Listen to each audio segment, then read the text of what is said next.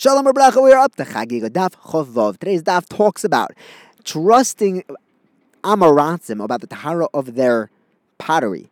We also talk about tax collectors and Ganovim, who are Amoratzim. And if can we trust that the stuff that they touched, that they didn't touch something that's still tar. We also talk about opening barrels of wine on Yom Tiv. Are we allowed to use it afterwards? For how long? Can we use it next Yom Tiv? And maybe we'll also talk about being Metayr the Azara after Yom Tiv. We'll see if we get there. But we have a new Mishnah that says that in the city of Modi'im, we trust those pottery makers there, even though they're Amoratzim, that their pottery is tahar. However, outside of the city, we do not trust the tahara of this pottery. So if there's a potter who is selling his pottery, he should do it within the city walls. We're going to trust that it's tahar if three qualifications are met. This guy shows up in Yerushalayim. He himself is the potter, and it's only his pottery, and the buyers trust that it came from him and that it's tahar. However, if the guy takes his pottery the other direction outside of Modi'im, we are not going to trust that tahara anymore. Now we learned that in the city of Modi'im itself, sometimes that pottery is going to be tahar, sometimes it's going to be assumed tameh. Now, in Yerushalayim, they would not make pottery itself because there's a few reasons why they wouldn't have any kilns, either for environmental reasons, because it would blacken the walls. So they had to import it for Yom Tov, for the tremendous amount of people that would migrate there. Modi'in was 15 mil away. There's actually machlekas whether we would accept pottery from another city that was within 15 mil or is dafka Modi'in.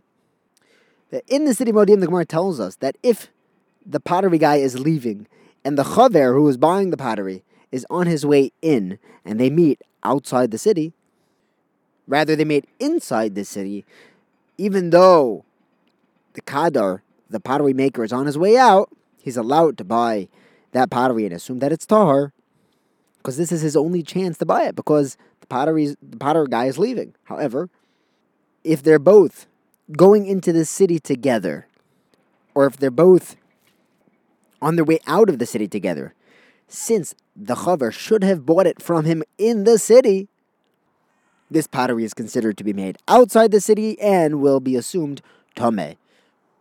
Abaye says we actually learned this in a Mishnah.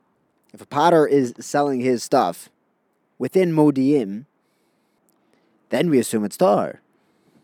But that sounds like if it came from Modi'im, then it's tahar, but in Modi'im it would be tameh. And in the Seifa, we could be medayik the opposite. That if it leaves Modi'im, we don't believe it.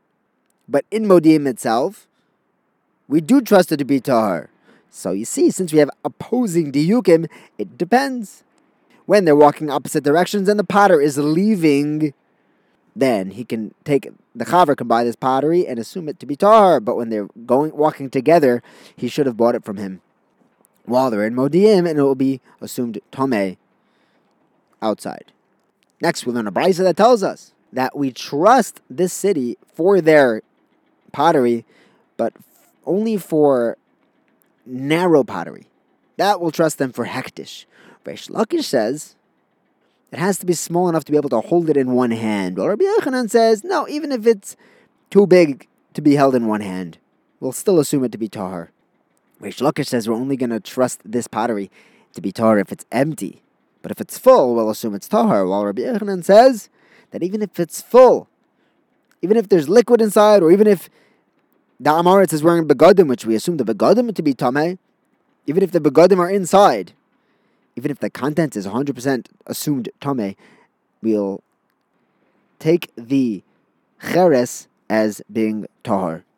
Now, cheres is not metameh from the outside. Rabbi Yochanan is saying a huge chiddush that it'll even be assumed tahar while we're assuming that the content is tameh. But we actually have had this before.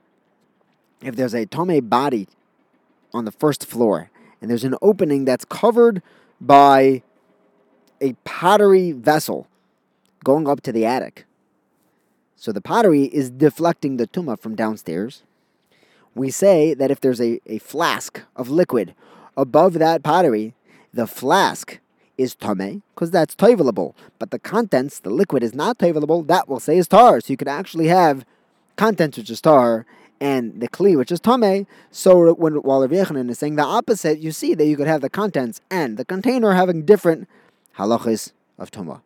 Now we have a new Mishnah that says that tax collectors, and we're assuming them to be Amaratzim, but Jews who go into someone's house, or Ganovim, that come back to return kalim, we will trust them if they say that they didn't touch anything, and we'll assume that everything is still tahar in the house. In Yerushalayim, we trust them on hektish, and during Yom Tif, we'll even trust them on truma.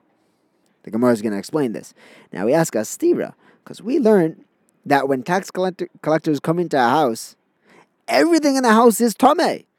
And you're saying that we're going to trust them to say that if they didn't touch it, that is tahar.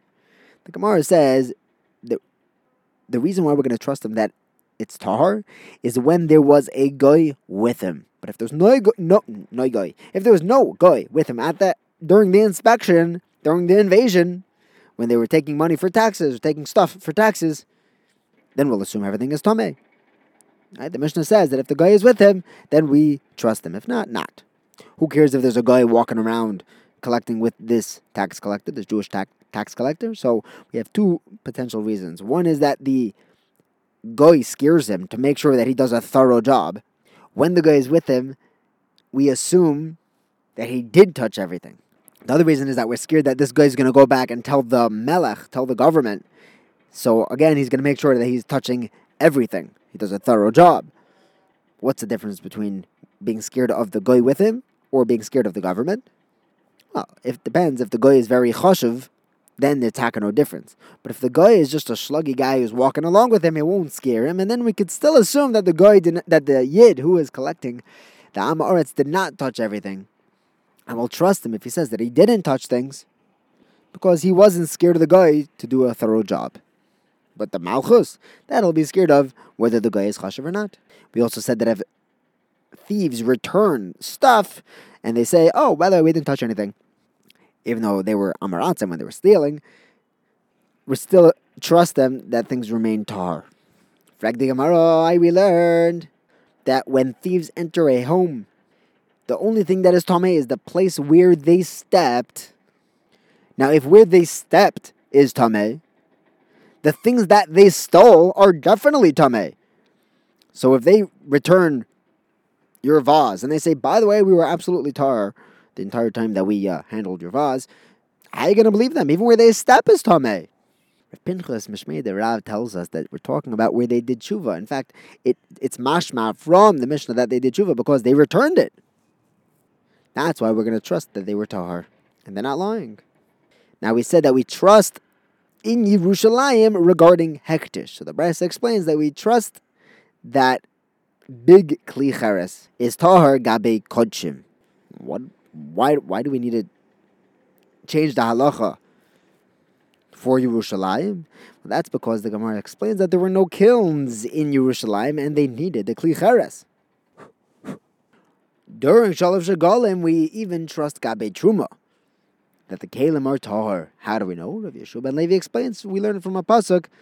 Vayasav kol ish Yisrael el ha'ir ki ish echod chaverim. And the pasuk is telling us that everyone has the din of a chaver, of a Talmid Chacham, not an Am Haaretz, during Shalosh Shagalim. The Meshech Chochmah explains that everyone loses their din of an Am Haaretz on Yom Tif because an Am Haaretz is defined as someone who doesn't wear tefillin, and nobody wears tefillin on Yom Tif. So everyone gets the status of a chaver. See, a chaver, the Mefarshim explain, is the ultimate accolade of a Talmid Chacham, someone who can get along with his chaverim. He is a good friend. The Rambam says that by Rosh Chodesh benching, we daven, we kabetz in the chinu, we abak kanfas haaretz, and when Mashiach comes, chaverim kol Yisrael. Who you got a son of Bekorov? What does that have to do with chaverim kol Yisrael? Where did that pop in? Like, by the way, we're all friends. No, because when Mashiach comes, we're all going to go to Yerushalayim, and everyone will have the din of a chaver. Now, the next Mishnah tells us that if someone opens up their barrels, we're talking about a chaver, not an Am Haaretz. If he opens his barrels for Yom Tif, the beginning of Yom Tif, or if he starts kneading a dough before Yom Tif, Rabbi Yehuda says that he's allowed to continue using it after Yom Tif, even though Amaratzim came in contact with it, while the Chachamim say not to. Rav Ami, Rav Yitzchak in the Gemara, we're all learning together on Rav Yitzchak's porch, and one of them says, is this chaver allowed to save his wine for the next Yom Tov?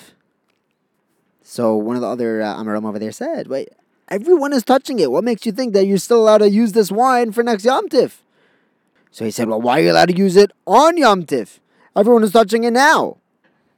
Oh, so he said now is different on Yom Tov because the Torah is metaher the tumah of Amaratzim on Yom Tov.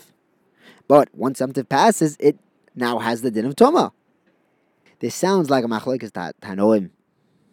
We learned in a brayso, one Tana says you should leave the barrel for next Yom Tov, and the other Tana says not to.